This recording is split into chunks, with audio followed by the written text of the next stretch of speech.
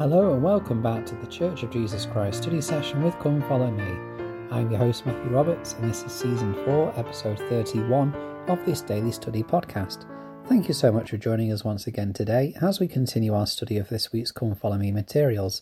We are continuing into Moses chapter 7 in the week of January the 24th to January the 30th, and today we are continuing from verse 28.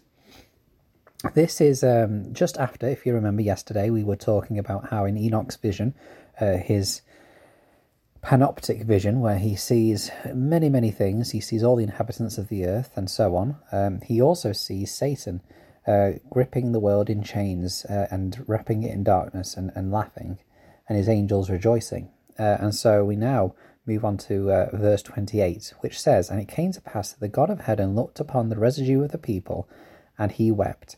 And Enoch bore record of it, saying, How is it that the heavens weep and shed forth their tears as the rain upon the mountains? And Enoch said unto the Lord, How is it that thou canst weep, seeing thou art holy, and from all eternity, to all eternity?" This is, again, similarly to how the image and impression of Satan gripping the world in chains and darkness and laughing, whilst that had a image that stuck in my mind, the image of God weeping over this was an even more impressionable thought and thing that I've reflected on when I first studied this on my mission. And I thought that it was just a really fascinating insight into our Heavenly Father and his love for us. Despite him desiring to give us our agency and being able to give us that agency, that plan that he created, making sure that was a very important part, he still weeps when there is suffering and sin and disappointment in our lives. This is continued when Enoch carries on by saying, "And were it possible that man could number the particles of the earth, yea, millions of earths like this, it would not be a beginning to the number of thy creations, and thy curtains are stretched out still.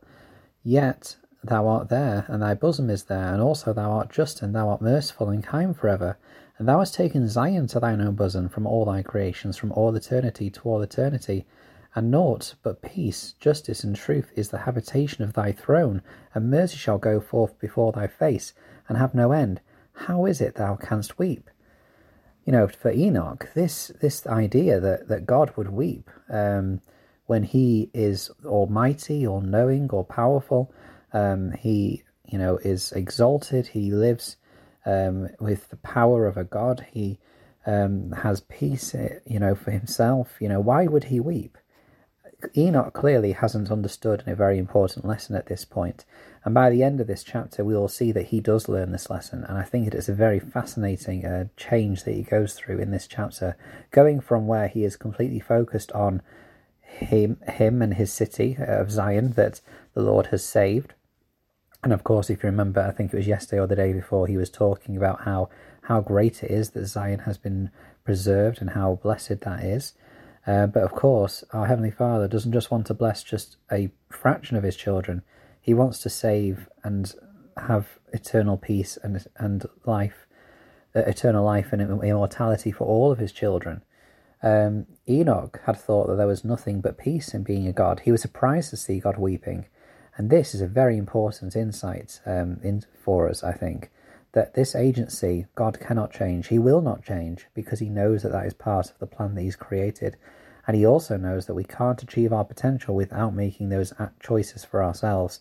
And as such, that leaves us with the question of, well, what can we learn from this interaction between Enoch and the Lord at this point? For me personally, when I think of my children, and I think of the huge importance that agency is, our Heavenly Father, our perfect loving Father in heaven, would rather see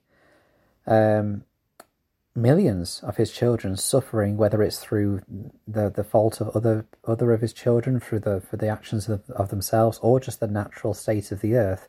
He would rather see millions upon millions suffer and struggle through mortality and weep tears that will like rain upon the mountains, than force them to choose him and to choose the Saviour as their Saviour. This agency is such an important thing, and so for us as parents, we need to recognise that our children have agency as well. Yes, of course, we have a responsibility to teach them the gospel, to help them learn not just the dance of the gospel, but feel the music of the gospel as well, in the sense that we need to teach them the things that they need to do, but more importantly, the things that they need to look out for in their thoughts and feelings related to feeling the Holy Spirit. As we do that, then of course they'll come close to their Saviour, but they have to choose. We can't force them, and because that is not our Heavenly Father's plan. And I think that for me is another important lesson from this interaction between Heavenly Father and Enoch. We see the response by the Lord in verse 32, where he says, Behold, these thy brethren, they are the workmanship of mine own hands, and I gave unto them their knowledge in the day I created them, and in the Garden of Eden gave I unto man his agency. And unto thy brethren have I said, and also given commandments, that they should love one another, and that they should choose me, their father. But behold, they are without affection, and they hate their own blood. Close. This real close personal response by our Heavenly Father again speaks volumes of just how much he loves and cares for every single child of his. And again, we should probably make sure that we are considerate and thoughtful about ensuring that we are the same with all of with God's children, not just the ones that we are good friends with, or not just the ones that we are familiar with, or just the ones that go to church, but all of our Heavenly Father's children. We need to have that same charity and love for every single child of God. That is very difficult when you sit and ponder upon all the individuals you meet out in the world in your day-to-day life. It involves the person, the colleague at work who has done something which has really frustrated or upset you. It includes the person who is driving on the way home from work in that mad rush of vehicles, and who is selfishly trying to cut in front of you. It involves every single person, and that is, I think, one of the challenges, is that we are consistently loving and merciful, just as our Heavenly Father is loving and caring to all of his children. And then we see in verse 34 what is the Lord's solution. In verse 34 he says, And the fire of mine indignation is kindled against them, and in my hot displeasure will I send in floods upon them, for my fierce anger is kindled against them.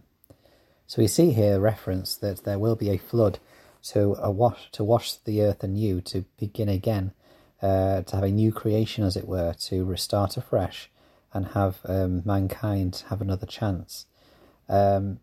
Which again is, sometimes people read or learn about the stories of the Bible and they think, would a loving God send a flood to drown all the people?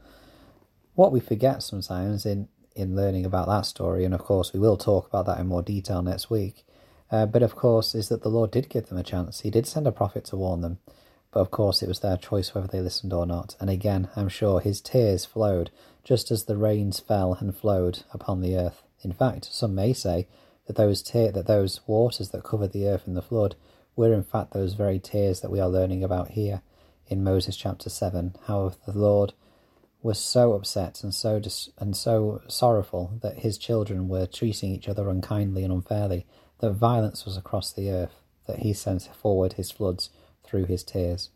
Thank you so much for listening today. We'll continue with this section tomorrow. Please do join us then and share what you thought about what you've studied on the Facebook group Church of Jesus Christ Study Session with Come Follow Me. Thank you very much for your time, and until we meet again.